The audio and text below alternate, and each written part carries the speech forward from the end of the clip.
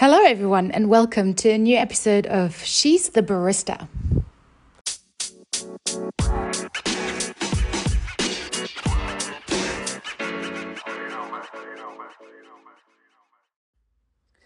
Yeah, hello. Very great to have you back. And hello to everyone who's listening for the first time. This podcast is kindly supported by Renchilio Group Germany, so thank you so much for making this possible. And this week I have a very dear friend of mine. It actually felt a little bit like a reunion, like a family reunion, because I've already interviewed so many of our friends that we both have in common. And she is known to me as a great MC. I think this is how I met her first on stage. And it evolved last year that she went on the other side of this stage. So she is the first-time competitor in the Brewers Cup. And in her first competition, she immediately smashed it. She won the UK Championship and she was in Melbourne at the World of Coffee. So we were competing together on the same stage. And before I talk too much about her, I'm just going to say hello. Hello, Sierra. And here she is. I'm really, really excited to have her as my guest. Hello, Sierra. Hi, how are you doing? I already said that you and I went to the same competition this year, and you are currently the UK Brewers Cup champion. Congrats on that. Thank you. um, Sierra, maybe to start off this podcast right, you can tell us a little bit about who you are, where you're from, and where you're based at the moment, and how you started working with coffee. Sure. So I'm Sierra and I'm from Singapore and I only started working in coffee after I left Singapore and moved to the United Kingdom where I was based for 9 years, so a pretty long time. And that was kind of when I got into coffee. I started out just working, front of house behind the till at a deli cafe, and then someone put me on the machine one day and I just never left it. And I graduated from uni and, decided that I didn't want to continue pursuing my degree in linguistics. So I just kept doing coffee. Like I just made my part-time job a full-time job. So yeah, and then I've been based in London for the last 5 years and only very recently made a permanent move to Switzerland, where I'm currently based now in Zurich. So was there like a magic coffee moment working in that deli where you're like, oh, this is what I really want to do? I mean, I burned that cappuccino so badly. That very first cappuccino I ever made, I didn't know what I was doing, but it was just the idea that I could do better than that. Mm. I think it was just, being very stubborn. That's kind of why I stayed. And I remember that at the end of your time in the UK, you also worked for a big plant milk company. Is that correct? Yes, so my very latest job was working as the coffee specialist for Alpro UK. Some of you may already know they're quite big in Europe. And it is a multi-ingredient company. So it's not just one ingredient like soy or oat. We actually do, well, they actually did a big range of ingredients. And I worked there for 3 years. And my job was to really explore the world of coffee with plant-based pairings because it's growing so much more popular today. And I don't think that it's something that we as an industry have explored a lot. So that was my job. That's so cool. I mean, that's like an amazing example for a young barista to swap their daily cafe job, because this is one thing that a lot of people always ask me. They're like, I want to be a barista, but then I also want to have a career afterwards. So how did you get into this job? I I think completely by accident. Oh. It was something that a friend, it was a role that a friend recommended. And I remember at the time, I think everyone that feels deeply about coffee and wants to make it a career kind of has to make that move away from the bar at that point because working Mm. behind the bar can be very taxing and not a lot of countries or places support people being career baristas. There's Mm. very few countries in the world with a minimum wage to support that or an hourly wage to support that. So, when this friend of mine recommended me this, try out for this job, I was like, oh, I'm not really sure. I'm a vegan or anything. Like, why would I go for that? And that's I'm very glad I was proven wrong.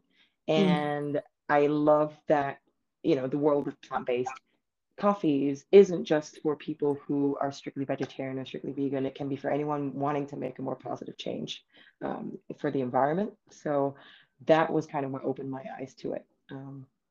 Yeah. And with this job, obviously, you could also visit a lot of the conventions that are based around food, drinks, and coffee. And I remember the first time I actually encountered you. Um, I think first of all, Wendelin, who's a dear friend of mine and Yeah. friend of yours, she came to me on a convention. She said, "You should meet Sarah. You'd really, really, really like her."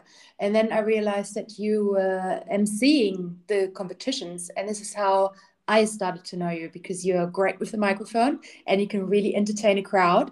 Oh, thank you. And I guess that was your way to experience the World Championships. Is that correct? Yes. And actually, it sounds like we met ages ago, but this was just last year. Yeah, Like this exactly. was barely even a year ago, which is Yeah. so stunning. Um, so I remember that you were competing last year in the World Brewers Cup, and that was actually my first ever time experiencing Worlds. I'd never been to a World Coffee Championship ever in my life, not Amsterdam, not anything before. Um, so that was completely wild to me, and I was very lucky to get to see the back end of it, from an MC's perspective. They were looking for MCs, and I was like, oh, what the hell, why not? And I did it, and I think that's genuinely what got me excited for comps, because I saw you on stage, and so many other talented competitors really just working their guts out, and that was just mesmerizing to me. So would you say that was the moment where you decided that you want to do it as well? I think it was the start of something, but at the time I was still too scared. I think I felt too much of an imposter to actually take that step. So it was still a couple of months before I was like, okay, I'll sign up. Because there was something this year that moved you and that made you do the step, not as an MC, but as a competitor. Mhm. What motivated you? How did you get into it? Who did you meet who like triggered this? And yeah, tell us a little bit about your journey to step up on the stage as a competitor. So it was, like I said, it started kind of as an MC. And what I found I didn't want to waste was the idea that I was very comfortable on stage.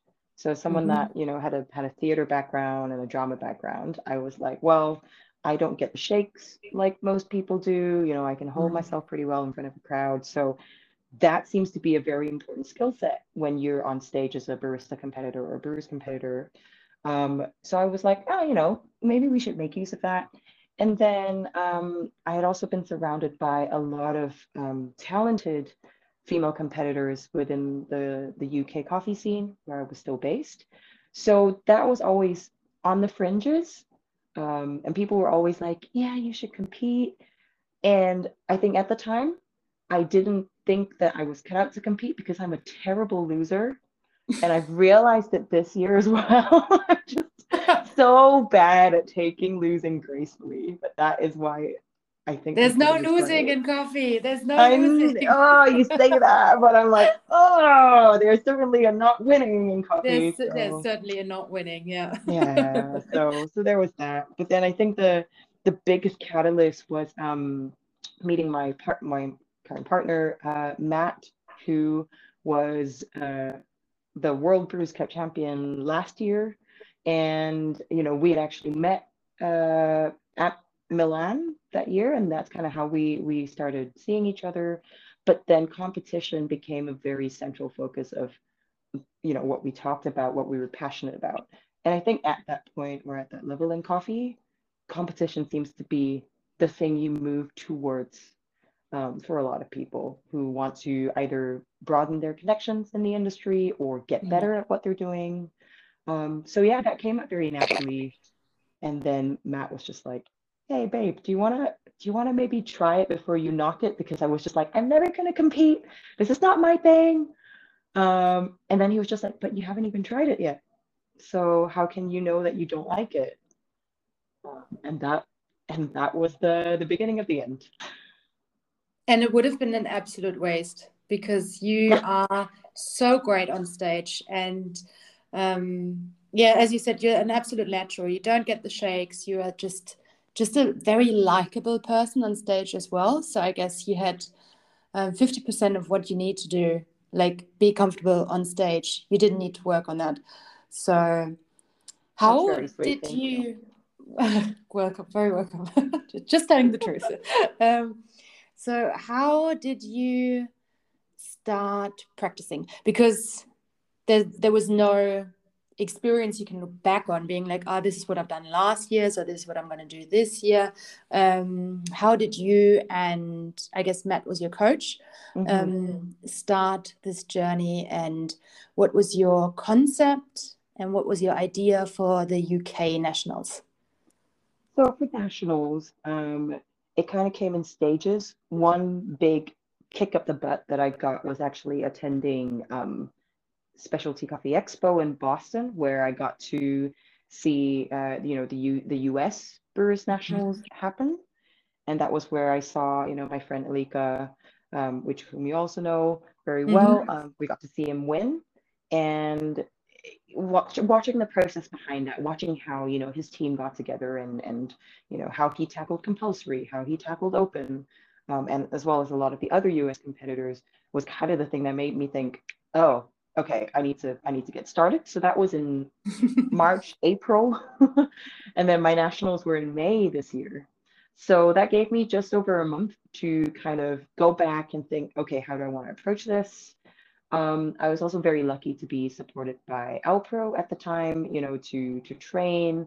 I had access to the space that I needed, to equipment that I needed. So I was already very privileged to be in a position that not a lot of competitors find themselves in, to have access to all these things. And then with the compulsory approach, for example, I was working very closely off of what Matt did last year Mm-hmm. for his worlds. And even then, like that was a culture shock, and that was such a steep learning curve because nowhere else are you going to need to make 8 aeropresses back to back to back to back. I remember thinking I never want to see another aeropress in my life. So it was just such a steep learning curve. Um, and then also one thing that I really struggled with, and I'm not sure if you struggled with this as well, um, was that because I didn't know what the judges were looking for, I didn't know what a good coffee was. Oh yeah, So you never know. yeah, and whether or not that's for open or compulsory, I would taste coffees, and then Matt would ask me, which one of the many that you've made do you prefer? And I would pick one, and he would be like, well, that one's a bit too dry. You should have chosen this one. And I'm like, Mm. well, I can't taste it. It Okay, was but just, this is, yeah. yeah, I would say this is a huge part of repetition, just like trying and trying and trying and Mm, trying and trying. Because Matt did it for a very long time, I think, when he trained for his compulsory.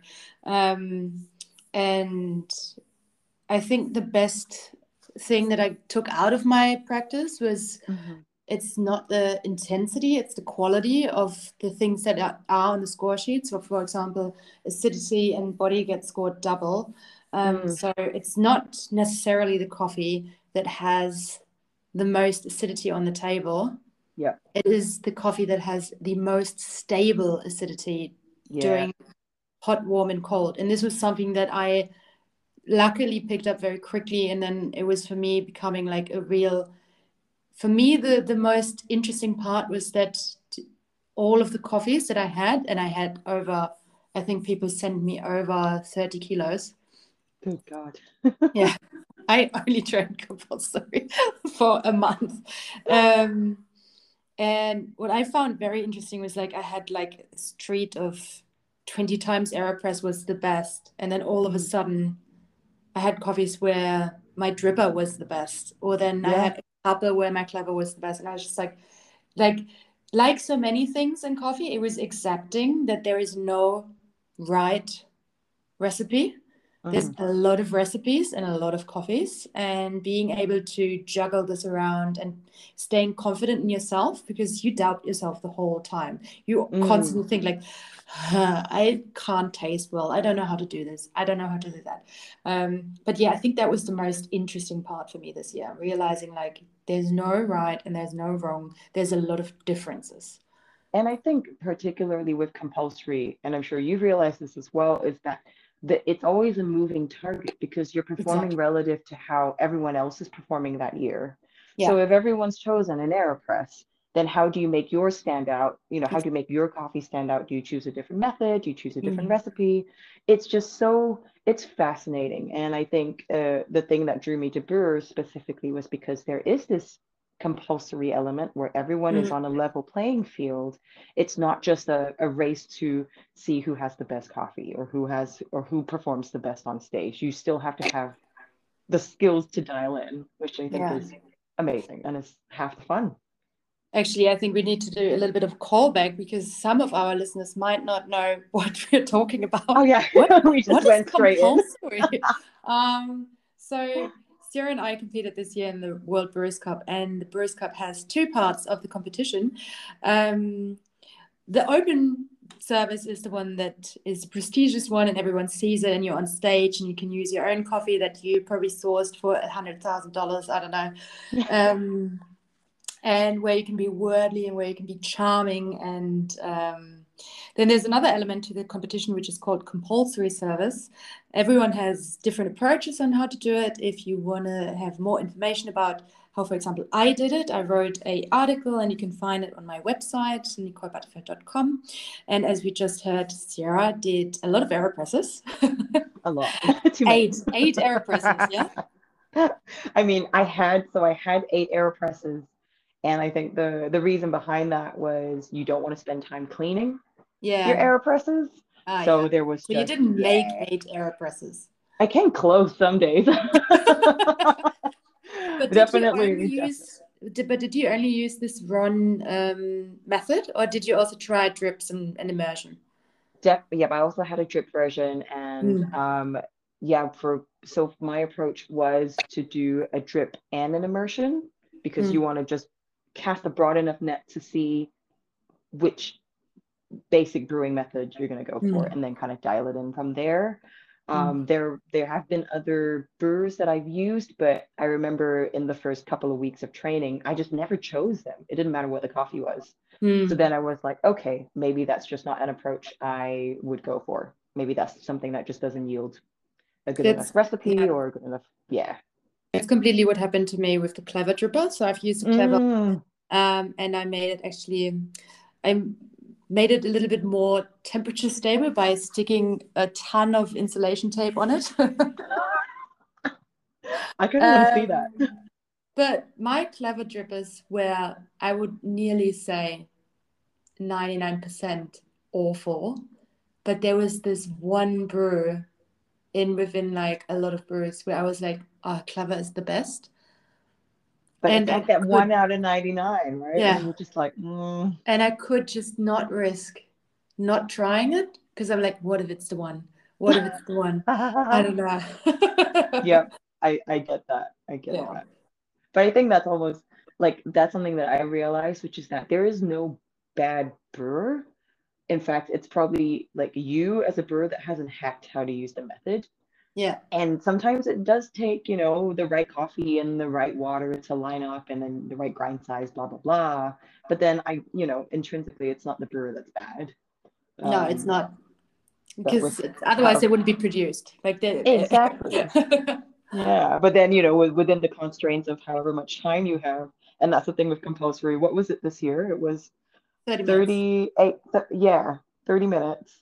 Yeah. That, that And it narrows down sounds a y'all. lot. Like people in the coffee shop are now like 30 minutes to make a good cup of coffee. Like, come on. But it is quite quite draining, right? Because you do have the time where you have to make all of the coffees, and you have to try all of the coffees, and then you have to kind of like make a decision right on the spot.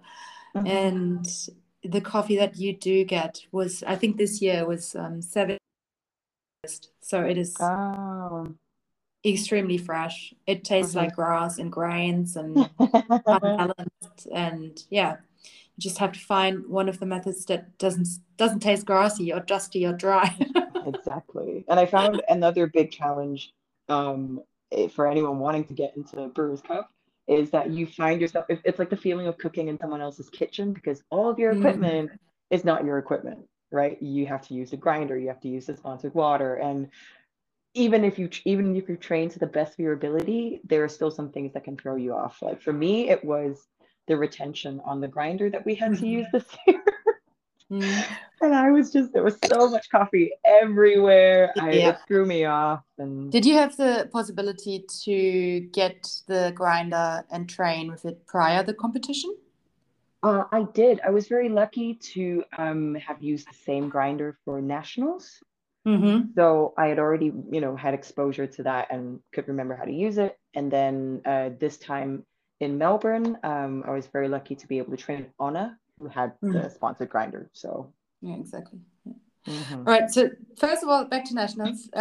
So compulsory went pretty good for you, Mhm. and your open service also went very good for you. Which coffee did you use, and what was your topic? So my topic was very simple. It was just blending. It was just the idea Hmm. of, a coffee is more Sounds than the sum of familiar. I its did the parts. same for nationals. I think everybody did.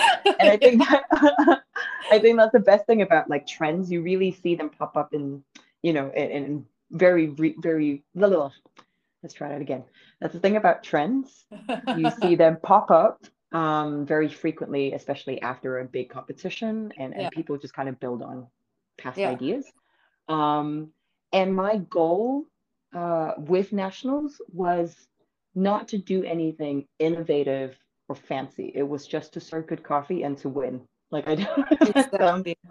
And this is a like valuable insight because a lot of people ask, like, how is nationals different to worlds? Nationals, I think, should not be too crazy. And I've had the mm, experience myself for Barista Championship in nationals, where I and another competitor went with the experience from Worlds or the like expectations from Worlds, and we did not succeed because it was too worldsy. I don't know how to say it. It mm. was too complex. It was too much. Um, No, I I would think that's say, right. yeah, I would say for nationals. Also, I would always like suggest play it a bit safer. Don't go too crazy. Be Mhm. comfortable in what you're doing and do it really well. Yeah, And if you get your ticket for Worlds, then go all in and go beyond. But for 100%. nationals, just play it cool and play it safe. Yeah. So you used which coffee? So I used a blend of the Jansen washed from Kai Jansen Yeah. and a Santa Maria natural from Edwin Santa Maria. And they were both Panamanian geishas. Yeah. So already incredibly tasty coffees on their own, but together, oh man, it was just amazing. Absolutely Yeah. amazing. How was it to win in your first go? Really freaking wild. And I think it was just the idea that there were so many other incredible competitors. Yeah. Um, some of them I've known have competed for a long time. Yeah. So I don't know if I felt more of an imposter for winning or like less of an imposter for winning. It's such a bizarre feeling. Because you wake up from one day to the next, pre-winning and post-winning, and you're still making coffees the same way. And yet people are like, what is this magical thing you now do? You're a You know, you unicorn. Yeah, you infuse coffees of magic now. And it's like, no, I don't. Like, Mm. I still make very bad coffees from time to time. But yeah, so that was completely crazy. And I think it actually felt more intense at nationals Mm. than I felt at worlds. I don't know if you Mm. felt the same. Well, I remember every time I did a competition for the very first time, I ended up very surprised about myself because I always scored very high or I won. And I always felt like, huh, okay. Oh. And then I might have gone back to the same competition. It only happened to me with barista. So I came back to barista 4 times. I did it 4 times. Once I placed second, it was the very first time. Then I placed third, and then I never made it again. And it always felt like the more I evolve and the more I try and the harder I train, the less I've got of this like luck.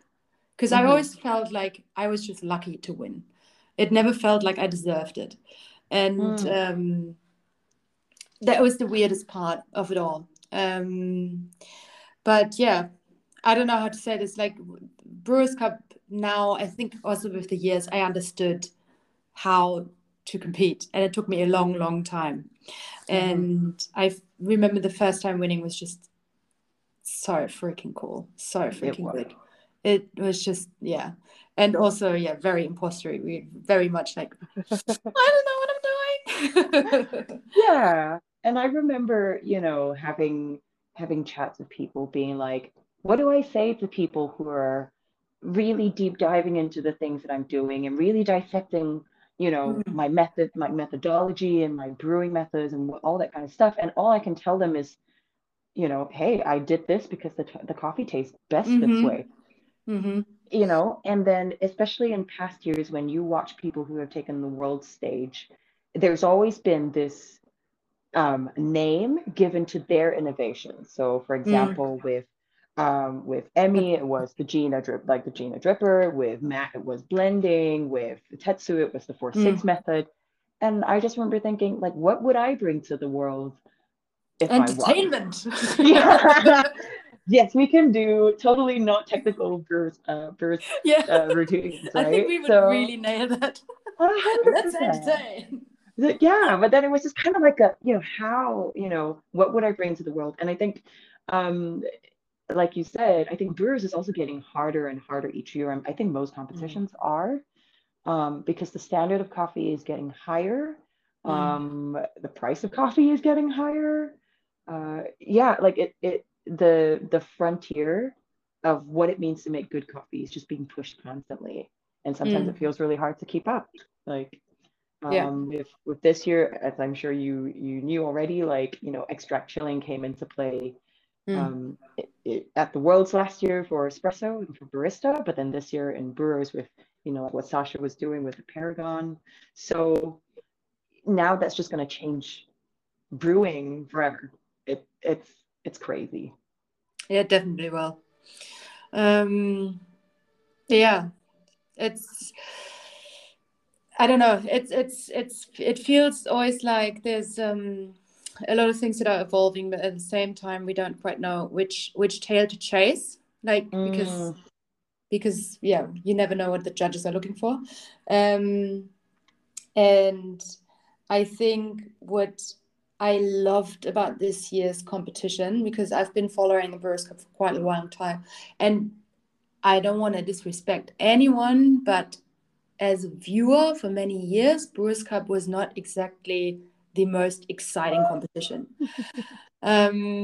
It's very technical, it's very precise, and there's a lot of explaining.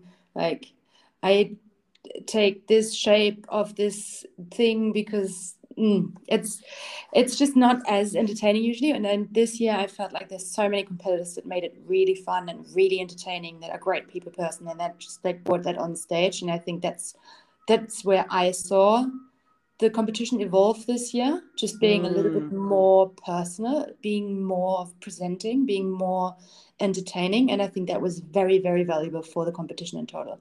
And if you would ask me what you brought to the table, you definitely brought sunshine and happy vibes, and like just being able to just like being like people could not be afraid of you, or they would know that they could come and ask you for a thing and you wouldn't overcomplicate it.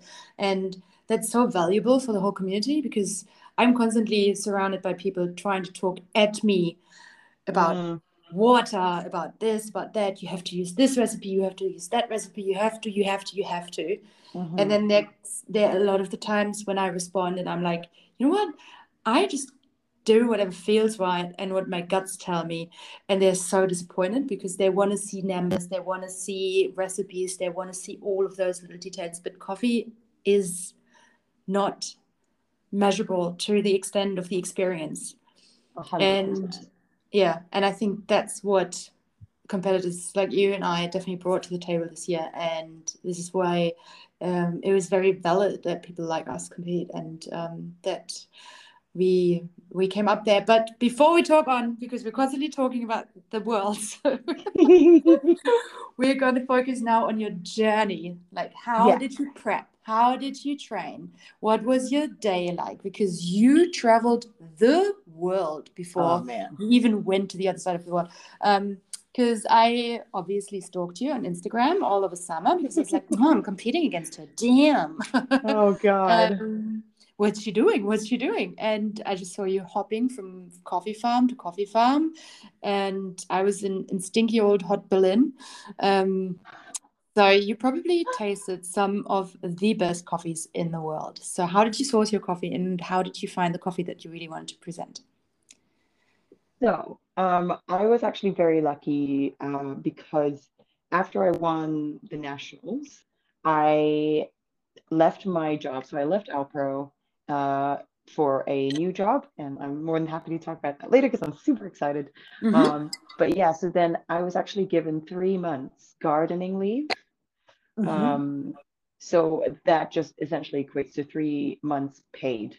Like I was basically paid to train. And I will never have a situation like that ever again. I was incredibly lucky. I feel like I should caveat this. So so that's kind of what happened. It was just a crazy coincidence. So I ended up using July. So in June, I moved over to Switzerland. And Mm-hmm. then in July, it was actually a slightly tough decision to make because I was like, well, I'm sacrificing a third of my training time. Like I'm Mm-hmm. sacrificing 1 month to go gallivanting around the world. Is it really worth it? And then something just told me, look, like you're never going to have this experience again. Exactly. Just do it. So, I YOLO'd and went and did it. So what happened was we went to Brazil. The Terra, one of the biggest, if not the biggest specialty coffee farm in the world, was hosting champions, both local and world champions from last year.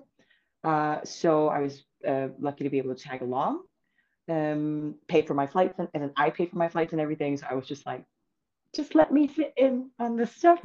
I promise I won't be, in the way. So was part of that. And then we spent time in doTERRA. And then after that, we went to Ecuador. Mm-hmm. Ecuador is a country very close to my heart and to Matt's heart because Matt won with a Catucaí from Ecuador last year. So Mm-hmm. it was just, visiting farms that we had already had a relationship with.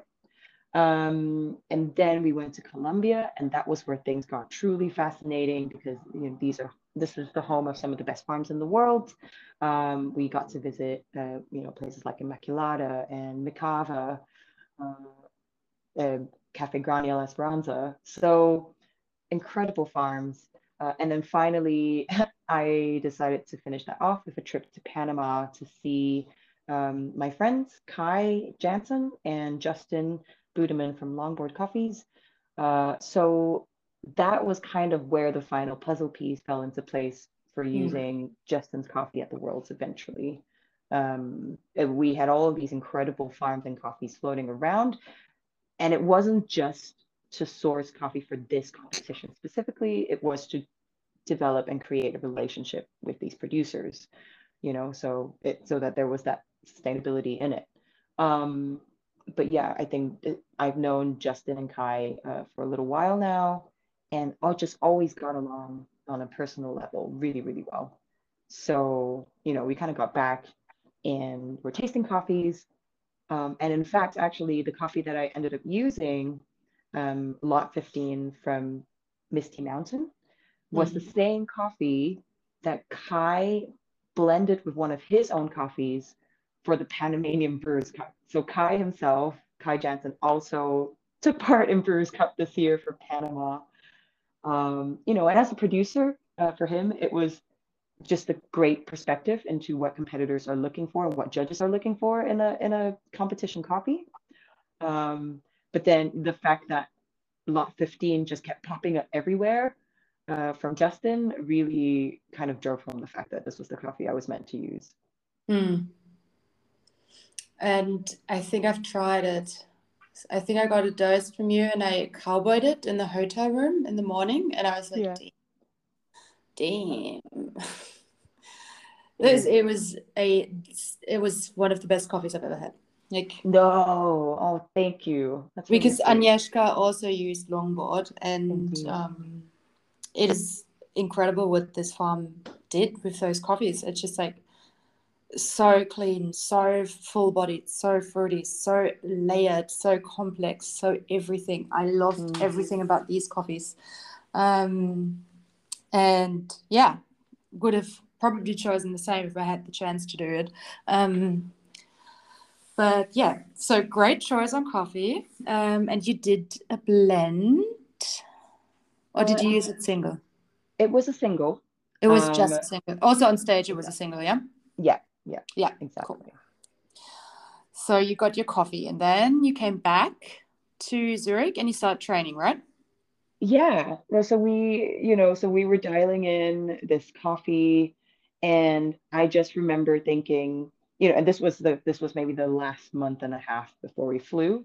And I just remember thinking, especially after everyone was blending for nationals this year and blending for the worlds last year, Mm. I was like, am I sure I want to take a single microlot Mm. to worlds? Mm. Like, this just feels too simple. I don't know, this is going to be, complex enough, blah, blah, blah. But then, with what you've mentioned about Justin's coffee, it is so complex and it Mm. is so clean and gorgeous. And Mm. that was another thing actually that I was slightly worried about, which was like the idea that it was so clean for a natural, because it was a natural geisha.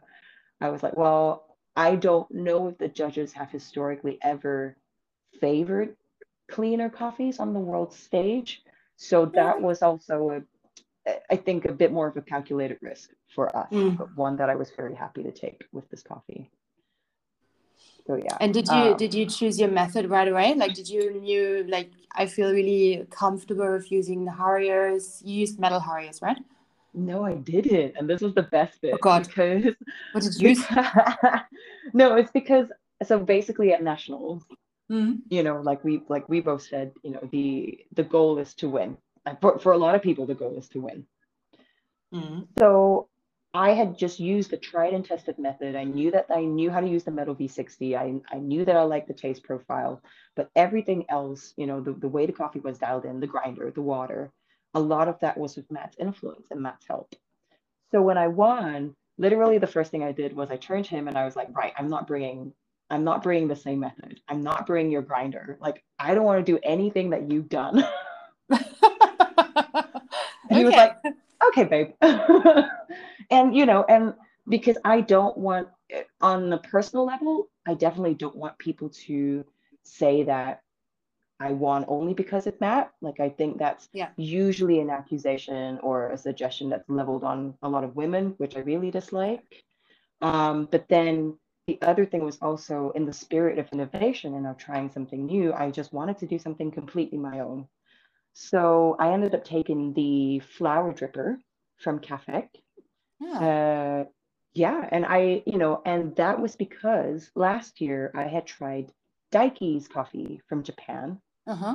and that was probably my favorite coffee ever, ever, ever, ever. Oh. Like, he made it for us again in Brazil this year when we were all at doTERRA, and I just remember just being there, super stunned by it, being like, okay, this is probably not even the comp roast anymore. Like, he's just cowboyed it with a bit of like, he did this thing with the kettle where he did the first two pours on a set temperature, and then he just like opened the Let it lid cook. and just Yeah. dumped like a glass of cold water in it. He Mm. didn't even check the temperature, and then he just kept brewing, and I was like, Daiki, this is incredible.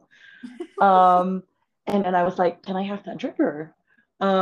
And Daiki is the Catholic ambassador for Japan, so he just sent me some, and that was really just when we started playing with different drippers. So I tried the Orea, I tried the Metal V60, I tried the flour, and that was I tried the Kono as well actually. So Hmm. that was when we decided on the flour pretty much like the week of The week of the competition. the competition. Yeah. Yeah. Well, that's really, really cool. Um, what during your prep time do you think was the most difficult thing for you? As in the months leading up. Yeah. Um, just not knowing where I Yeah. stood. Like, and I think now that I've had at least one comp behind me, Yeah. you can look back and see, like, okay, this is not just where I stand, but kind of the level of work to expect for, the world's next year or any competition in future. Mm. But I just remember I was just working and working and working. I did 2 compulsory runs a day for like 2 months. It was horrible. Same. It was really tough. And and there are days when you go up and you're like, yeah, I'm on top of the world. I don't knock anything over. And then there are days where you knock everything over, or you go overtime or whatever. So I just didn't know where I stood. I didn't know what I was doing right or doing wrong in relation to other people. And I think one of the things that people keep telling me is, well, you're not competing against other people, you're competing against yourself. But it's still hard. But you're also competing against the other people. Yeah, but I'm just like, but you are competing. Yeah. I just Yeah. remember, like, after I won nationals, I just saw all of these other competitors winning, like Ben Put, like Swenica, you, Agnieszka. I was just like, oh dear, This oh year is dear. stiff. This year was stiff. It was Yeah, really, really tough. it was, it Um, was, it was a tough year. it was a tough for It many, was a many tough year reasons. for everyone who I also said now. Yeah. um, Oh. so let's go to Australia. You flew in a week before, right? Mhm. And all of your luggage went through, Yes. Oh, no, which is yeah. very lucky because It is. a Oh lot of man. competitors didn't have the same luck. I think it was the worst for a couple of the competitors Oh, because their luggage didn't make it or got held back in customs. And I feel that it's not spoken about like to the extent of how emotionally draining this year's competition was due to the fact that there was so many difficulties with border and with visas and with luggage, and yeah. that this basically was one of the reasons why a couple of people just didn't make it through to a better placement because they had nothing. Like the Polish barista competitor, she literally had zero equipment. All she Terrible. had was her coffee, and it is very, very, very, very difficult to hold it in a country that's on the other side of the world. On the other side, it was beautiful to be in Australia because Mm, it had so many chirps for its people, hmm. for its incredible coffee scene, and for all of the shops that opened their doors so that we could be able to train there. You and me, we went on the office of Honor, Melbourne, and they Hmm. had a training space. So I saw you already clocked in like a week before me, and you had the time and the people and the support to brew your coffee there and to go over the flavor notes again and everything Yeah. and use the sponsor equipment. Um, and I think you also had a couple of days to arrive and to unwind. Oh yeah. How was I it for you before the competition? Like immediately, like the couple of days that are leading up to it? um honestly, I was just so ready to go.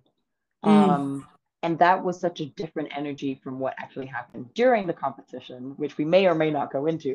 but, but the days before, and I think that's something that I want to keep for future comps, which is just that like joy of pursuit. Like I Mm. was just so fiercely joyful to be Mm. able to do this for a living, to be around people who, because we are competitors, want to push for better.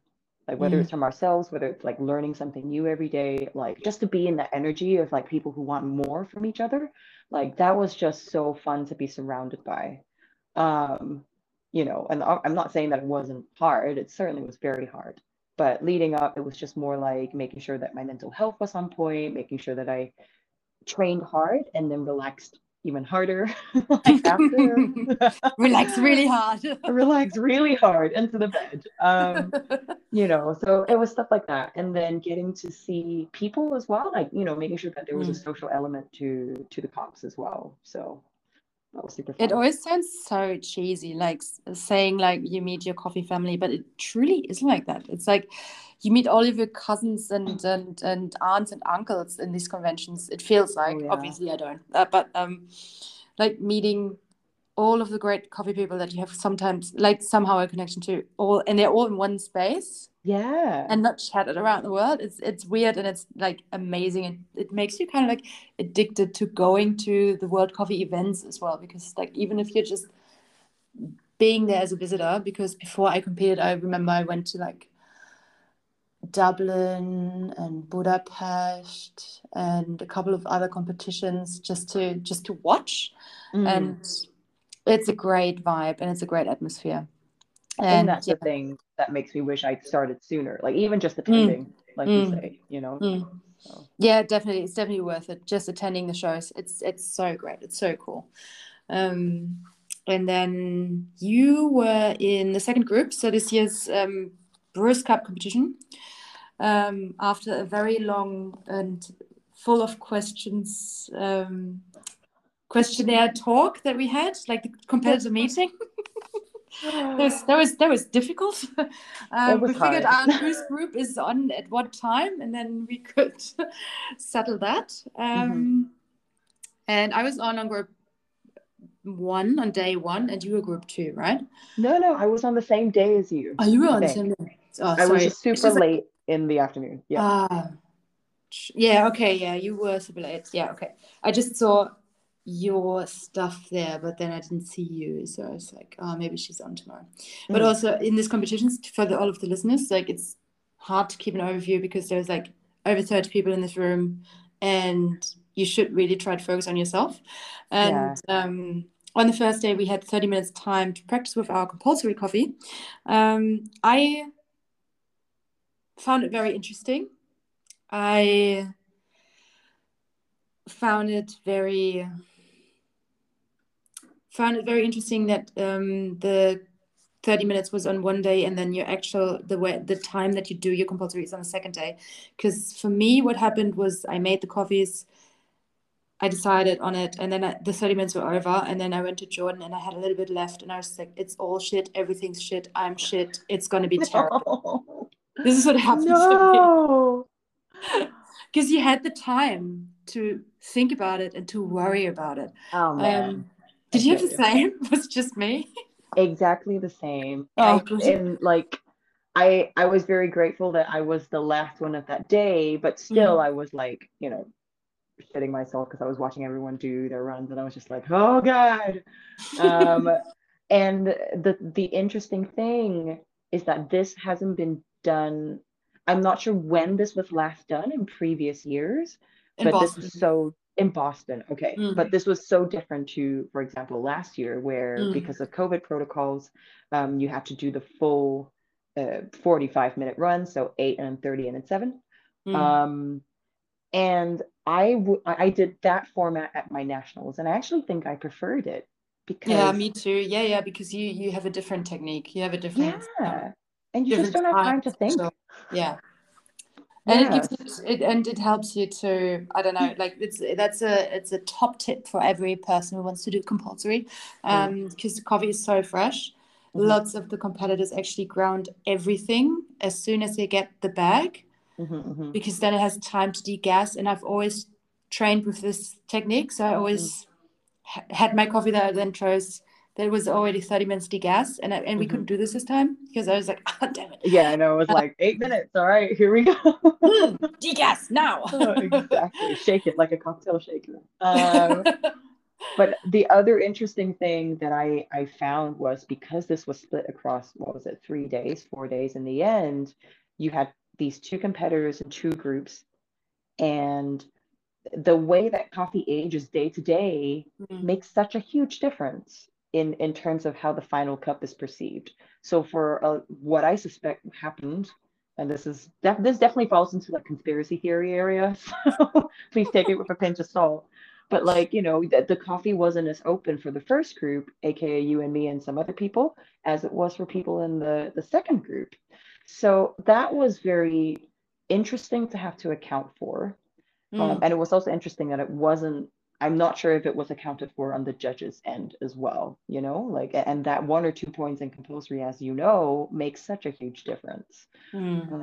So yeah, so that was something that was playing on my mind a lot, but I was like, hey, it's out of my hands now. It's not my problem. I need to just do the best that I can. So yeah, it's also like if you have these issues and beforehand and it's going to affect it, I think the best is just to not let it get into your head and not to yeah. be like, oh, I'm going to be worse than people tomorrow because their coffee is aged better and blah blah blah. And yeah, but it's I mean that's the thing that happened. And then the next day was scheduled that, or I don't know how it was for you, because I had my compulsory first on stage and then I had my open service on stage. Was it the same for you, or did you have open first and then compulsory? So I had compulsory first and then open. Yeah, okay. So both of us had the same thing. And how was it? It was a train wreck. Oh, I can laugh about it now, but I think on the day I was just an absolute car crash. Yeah, no. So my compulsory, basically, and that's kind of why, I think I fell into this fallacy of thinking just because I trained super hard and I trained more than other people means I deserve to do well. And that's not something that often happens. Like there's no causation whatsoever. And basically what had happened on stage was one of my AeroPress papers, I ended up choosing the AeroPress. One of my AeroPress papers slipped on stage and I didn't catch it in time. So, and that was the one thing. Yeah, no, so then all the grounds went through and it was an absolute train wreck. But then that was the one outcome in all of the months of training I did that I never practiced. The one thing I hadn't practiced in 2 months happened. And I panicked. And that was really the only thing that can be said. And I kind of went back and I thought about it and was just like, what could I have done to avoid it apart from actually train this outcome? But then I realized that most times you're never going to be put in a position where you're on stage and freaking the hell out, and so many people are watching you. That's the bit that's super hard to practice, not the actual making of coffee. So that's something that I wanted to incorporate into my training sessions next year, which is to just include a fuck up. Sorry, am I allowed to I like to swear on this podcast? Definitely. Drop as many bombs as you want. I was trying so hard not to swear. But yeah, just to include like a fuck up to include in every training session. So for example, knock one AeroPress over, or you forget to heat up your water. So then you kind of know what you're training for. But yeah, that was what happened to me in compulsory. To be honest, your compulsory score is not the worst. I know, and that's what really surprised me. I thought I was gonna come dead last. Yeah, no, your compulsory score is compared to the other people. Like this year's compulsory got scored really low, to be honest. But was not excellent, but considering like one of your coffees wasn't judgeable, still quite good. Yeah. Yeah. I mean, it was just it was a miracle that I even got scored the way that I did. I really should have been like DQ'd for a cup or something, but it was just, yeah. And it's not even like it makes a difference. Like, I think after I walked off that stage, knowing that I had cost myself, a position in the finals. And for the listeners, Brewers Cup is absolutely brutal in the way that it cuts down the competitors. So you go from like a pool of 30 or 32 to 6. There's no semis. You just go straight from prelims to finals. So I knew that with that mistake, I walked off being like, yep, that's it. Like that was the end. Mm. Um, And then you still so, had to go to open service and like oh put your my smile on. God. Yes. Mm. Oh yeah. That was genuinely the hardest, maybe 4 hours I've had in a long, long time.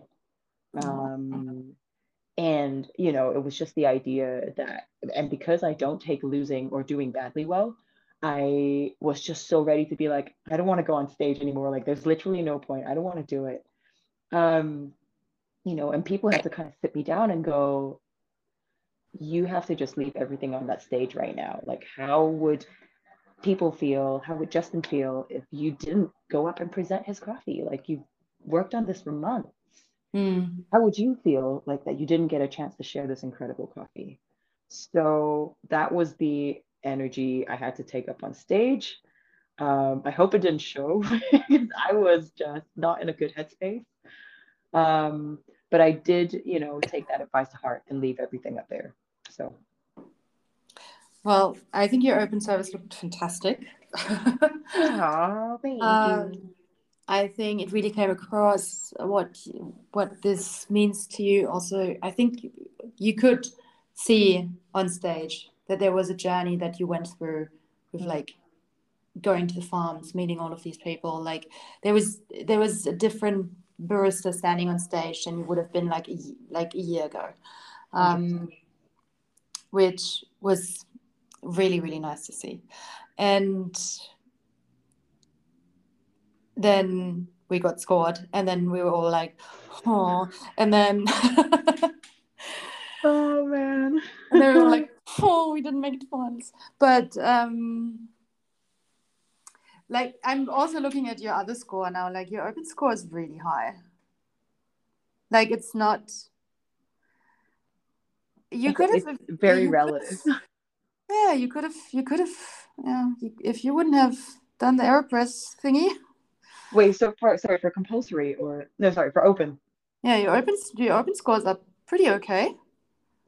Yeah, but it just wasn't like, so I think that was the thing that ended up happening, and I'm sure it was the case Mm. for a lot of competitors this year, but it I almost mean, yeah. became a I think this year all of us had to be really brave looking at the scores we because did we did all get scored very low, and it was the lowest scoring Brewers Cup in ever. a long time. Yeah. Yeah. And yeah, we didn't expect it because we all know the range of competitors that competed and the years go on and the process that we do, Hmm. and knowing that the coffees constantly get better, it's hard after a year to invest all of this time and money into a coffee that should be better or should Yes. score better than the one the year before because you've got experience. Yeah. It's like either competitors like me or Agnieszka or Lex that have the experience, or you who have like an incredibly experienced team around you, and then actually getting scored lower than you were before. Yeah. I think um, like the thing that it wasn't, and I think I've made peace with it now. I'm sure a lot of mm, people have. It was just the idea that what we served wasn't what the judges tasted. And mm, that's the thing that's hardest to reconcile because no one can prove anything. But it was just the idea that like, oh, I know this coffee inside out. I've been dialing it in for months and I know it's incredible, and that's just such a shame. And I think, but that's just kind of how comps work, which is the yeah. thing that at the hardest lesson I had to Well, learn not this year. always. They don't always work like this because you and I, No. we got the same table descriptors, although we've used completely different coffees, which is quite Yeah. rare. Hmm. Um, but yeah, I think after the debrief, we were all quite crushed.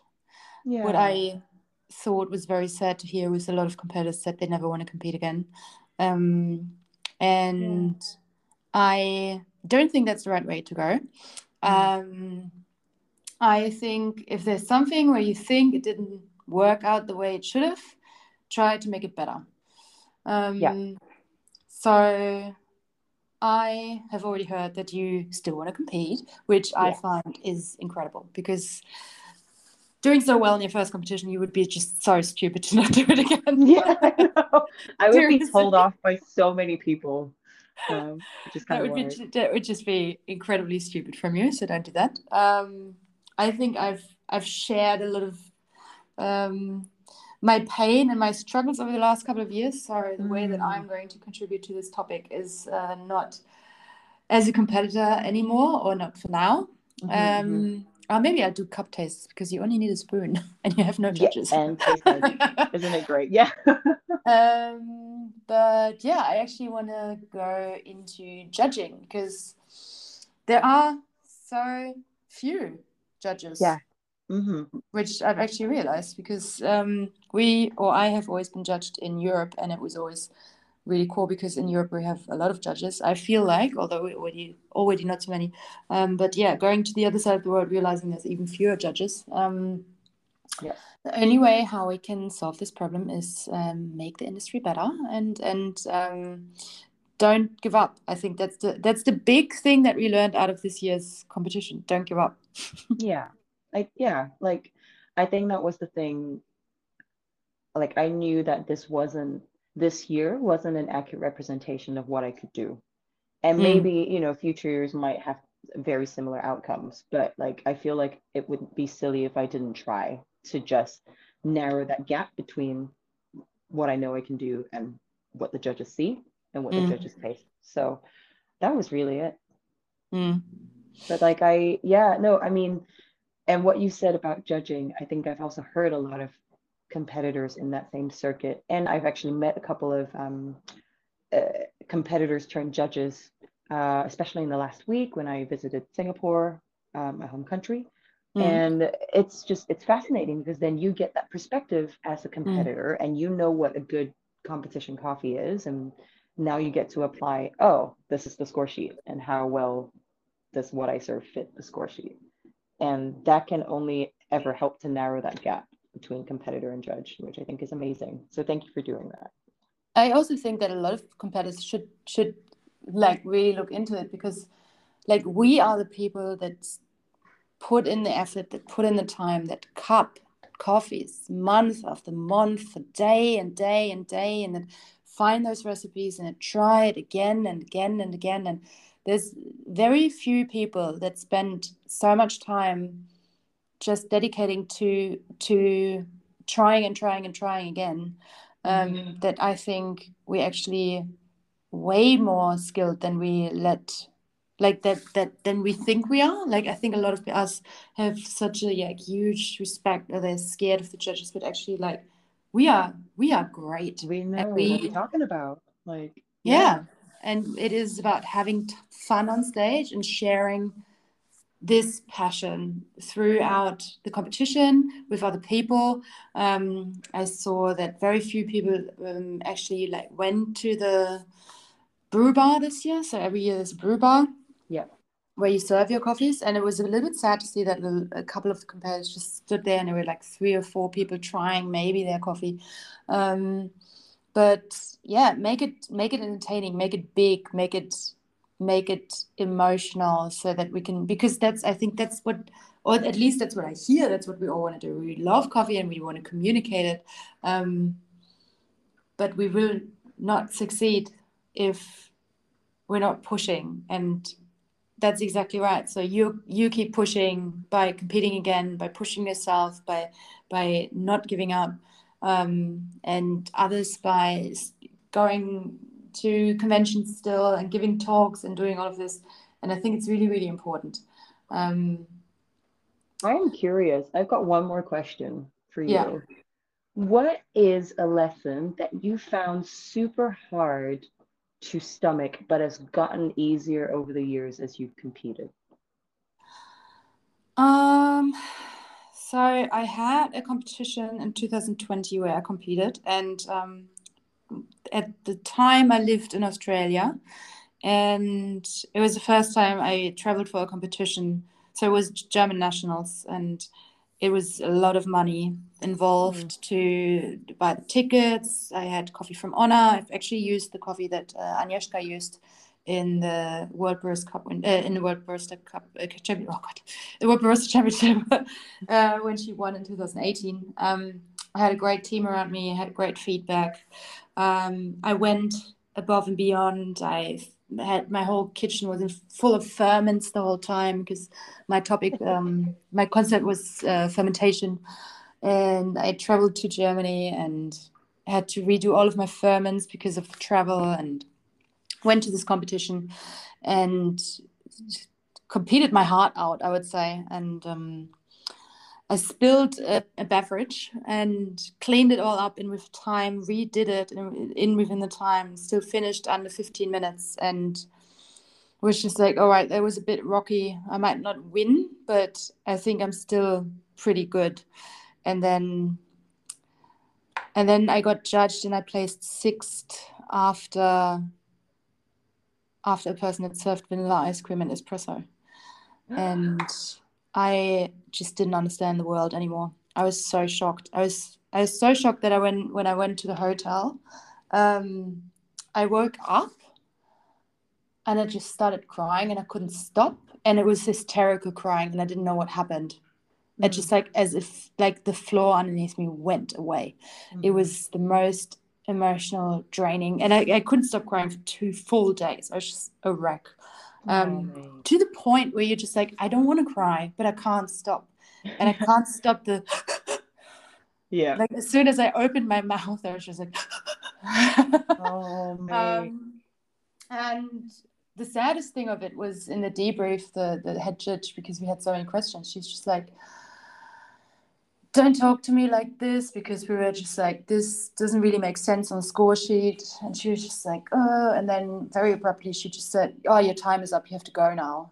And we were just like, what? No. Give me some closure. That was really, I can only say that was very scarring for me back then. And this is why this year, when I went to the debrief, I just saw, because this year I really, really tried to focus on customer service, and I don't know how to do better. And I said, like, if you wanted to do better, like, I have to do a handstand and serve you my coffee on feet. I don't know what to do. But I got an 8.5 for customer service from one of the judges, and I saw this, and this was just like a slap in the face for me. I know 8.5 is still excellent, but no, but I also know, like, what.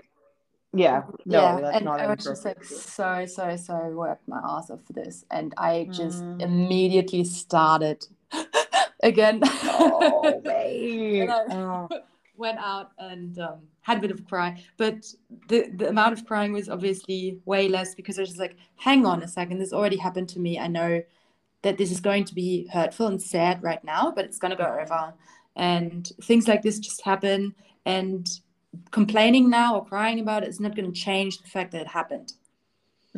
And living with something that you can't change afterwards was the hardest thing for me to realize. Like, once you step off this stage, it's done. There's no possibility for you to ever complain about a decision that has been made on the stage, even if this decision was wrong. And that was the hardest thing for me for the first time to accept. And now it's just getting easier and easier. And I'm just like, oh yeah, that happened again. I already knew how it was. And I know that doesn't define who I am as a person. It doesn't define who I am as a competitor, and it doesn't define who I am as a coffee professional, because I can still be a great person and share coffee and share knowledge, even if a couple of people that were supposed to judge me didn't think so on that day. That was the hardest thing, and the most emotional thing. And that was, for me back then, that was the decision that I will never ever compete in barista again. And I haven't since then. And this experience was just too bad, also with the personal interaction with this judge. She was just awful. But it opened other doors for me, because I started competing in Coffee and Good Spirits, and I made it to the world's finals that year. And I know that was the other year. Done too many. I can't remember. There was a competition that I did, and it didn't work out. And then, no, that's where I decided to do Brewers. That's it. So, yeah. Did Barista for the last time in 2020, and then I did Brewers in 2021, and then that was all really successful. So out of every bad thing, there's always a very good thing that happens out of it. So because I in myself, because you said the word earlier, I lost so bad, but there was no losing. There was like a different placement. Yeah. Because I lost so bad in this competition in barista, I decided to do brewers, and I did really well in this. And now coming out of this world competition, being like, oh, I still didn't make it to finals. That means maybe there's another big golden door that's in front of me that I just have to go through, and then I'll have another great experience under my belt, being like, wow, this was actually quite good that I didn't do so well there, because I went and explored another field, Yeah. for example. So also the even the worst situations that really hurt at the time are usually for the better. If you Amazing. don't give up, if you don't say, I don't want to do coffee ever again, or I don't ever want to compete again. Mm. Yeah. That's super inspiring. Like, I think what you mentioned about how emotional it is, like the emotional toll that it Oh, takes on yeah. competitors every year. Like, and that's why I respect the people who go at it again and again and again. Like after Mm. this year, I just wasn't sure that I wanted to again because I was like, my poor heart, I don't know if I can take this. But it, just being surrounded by people who are like, nope, you've got more in you, you can do it again, let's go, is just the best feeling in the world. Yeah, definitely. And you've got so much support. Like, how many people came up to you and be like, you were one of the favorites as a first-time competitor? Aww. Like, that's already like fantastic. How many people messaged you afterwards being like, you inspired me, you really, like, I really like enjoyed watching you, 1,000% Yeah. that happened to you. And My I achieved like making Alika cry. And if he hears this, he's gonna say it's not oh, true, but I know it's true. He told me, well, he told someone backstage, he was like, yeah, Sarah expends so much energy. I don't know where she puts it or something like that. And that was hilarious to hear, and that's my achievement. I walked away knowing I did that, so that was good. yeah, yeah. And this is how we all take our like little trophies that are very emotional with us. Yeah. And I also want to add one last thing, which is Yeah. that I think watching you compete and what you bring to the stage, um, I think really pins down a very elusive thing that I wanted to bring to my routines as well, which is the idea of like charisma. And I think because Brewers, the competition we chose to do, can be so technical, I just Mm. hadn't seen anyone else before really do a routine the way I had done it, which is to charm the socks off people. Like that was just my Yeah. goal, Yeah. you know? And I'm so glad to be able to, like what you said, people kind of messaged me after and they were just like, I've never seen a routine like yours before. And that's so great. Like, because it just shows you that you can do coffee differently. As Mm. like, I don't think I could have done a super technical routine because I would have probably bored people to death. But Mm. I could have made coffee exciting and inspiring. And I think that that's what you did as well with your routines, and you're such an inspiration. So, Oh, thank you. yeah. Oh, that's very nice. Well, if you ever want to do coffee and good spirits. Alcohol, here it comes. I don't know shit about alcohol, so maybe I should compete just to go and learn. Yeah, yeah. That's always the best. I've told the story 1,000 times, but the first time I competed in coffee and good spirits, I hold the shaker upside down because I had no clue what I'm doing. No. Yeah, and it still worked, kind of. Great. You would have just invented a new style of shaking and people had to roll with it. So what are your plans now? What do you work as now? What are you doing in Zurich? What's your future like? I get to talk about this. I'm so excited. I had to keep it hush for a long time. But I am now the new research assistant at the Zurich University of Applied Sciences. What? Oh my God. It's pretty I fucking am wild. so jealous now. Oh man, That's amazing. I Oh, am so congratulations. happy and lucky. Thank you. Thank you so much.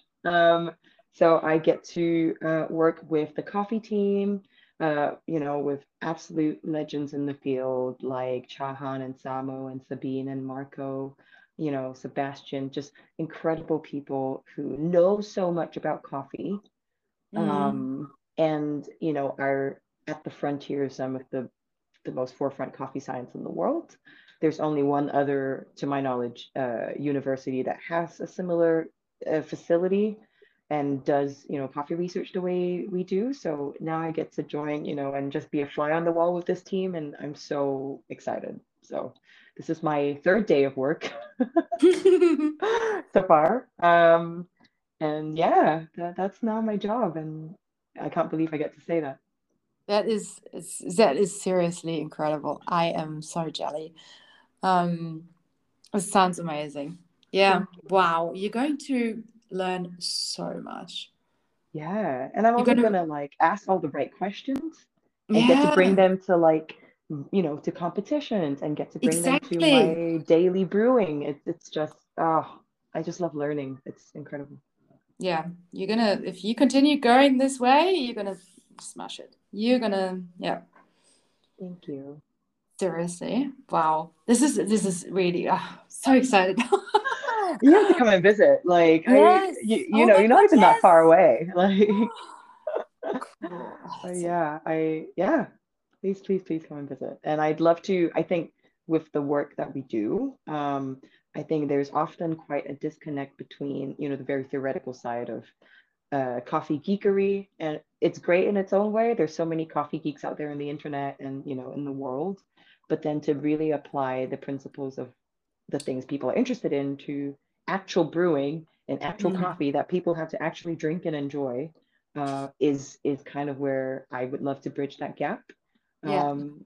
So yeah, And also it's communicating the studies that you do, because yeah, I always read about them and then I always think like, oh, I would love that someone dumbs it down for me. like to make it a little bit more digestible wouldn't be Yeah, bad. Yeah. kind of, because like I see these big papers and I start reading them, I'm like, oh, I lost my train of thought already. Um, Yeah. and I think you're a great person to do that, to like communicate these incredible researches and to make them digestible. Yeah. Yeah. And I've always loved coffee being about accessibility. Like I Yeah. think there's this weird mark of what's the term? It's on the back. It's on the tip of my tongue. It's like there's this weird s- group or like rite of passage that you have to, know how to speak in coffee geekery in order to be Mm. considered a real coffee professional. I don't think that's necessarily true. Like No, a lot of because concepts are people very talk to me simple. like this the whole time, and I'm like, what? Yeah, they ask me about ppms and about like, gas chromatography, and I'm just like, dude, we can make this simpler, and the more simple it is, the Yeah, more people will be able to enjoy it. exactly. Make it more accessible. Yeah. Amazing. That's Thank really, really, you. really cool. Um, so when do we see you on stage next time? So, I'm not sure when the next nationals is. So right now, I have the absolute privilege of defending my title. That will Hmm. probably be in early 2023, so January to March, because the next Worlds is happening in Athens in June, I believe. Hmm. So it'll be before then. In Uh, Brewers as well, or just in Barista and Latin? I think it's Brewers and Barista, and one other comp. I'm not sure which one of Oh, the other oh, seven. that's good to know. Mhm. So yeah, And yeah, well, I mean, I'm gonna see you there anyway, yeah, but I hope to see you there on stage, maybe not being an MC. yeah, that would be nice. I love that I get to enjoy the world either way. I'm just like, I can go as an Yeah, MC or exactly. I'll go as a champion. I would Yeah. love that. Amazing. Wow. Sarah, it's been over an hour. I knew it was gonna, I was like, yeah, we're gonna chat. We're gonna have a good talk. But no, um, thank you for having me. yeah, thank you for being on this. It's funny that like I have you now on the podcast. I had Matt on the podcast. I had Wendelina's very first. I feel like it's a big family podcast. It is. I can't wait to hear like or listen to the podcast from like other competitors as well. Like it's Yeah, just such a joy. Such a joy. thank you. Yeah. Um, it is time to say goodbye and to wrap it up. Thank you so much for being my guest, and I hope, yeah, I wish you like the best first couple of weeks at your work.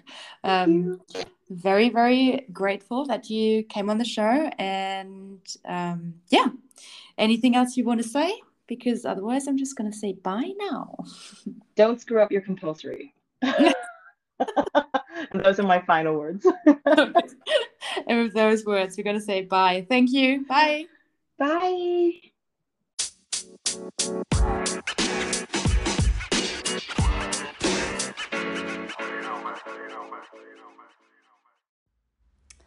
At this point, I would like to thank Rencilio Group Germany again for supporting this podcast.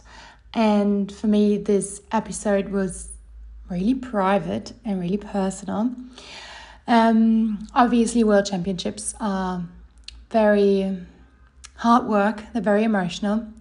And if you want to know more about how I was preparing for this competition, I have made a video on my YouTube channel, so you can have some insights on how long people train and how devastating it sometimes is to get a feedback that you just don't want to hear. But that is the competition. The challenge is it is a game, and you don't always win this game, and that's fine. Because we win so much in being on the stage and meeting all of these amazing people. Without this competition, I wouldn't be where I am. I wouldn't know the people that I know now. I wouldn't be able to travel the world. So even if it is a hard journey sometimes, it's definitely worth it. If you think maybe you've hit a wall and that things have gone in a way that you don't agree with, please don't close yourself up. Please don't say, I don't want to do this anymore. I think the right way to do this is to go and make it better.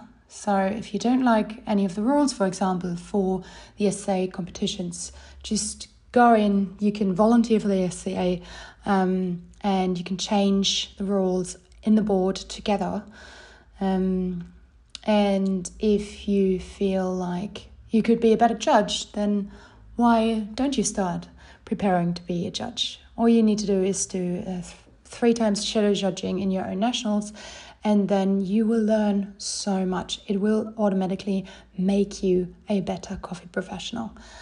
This is a long rant at the end. Thank you so much for still listening to me.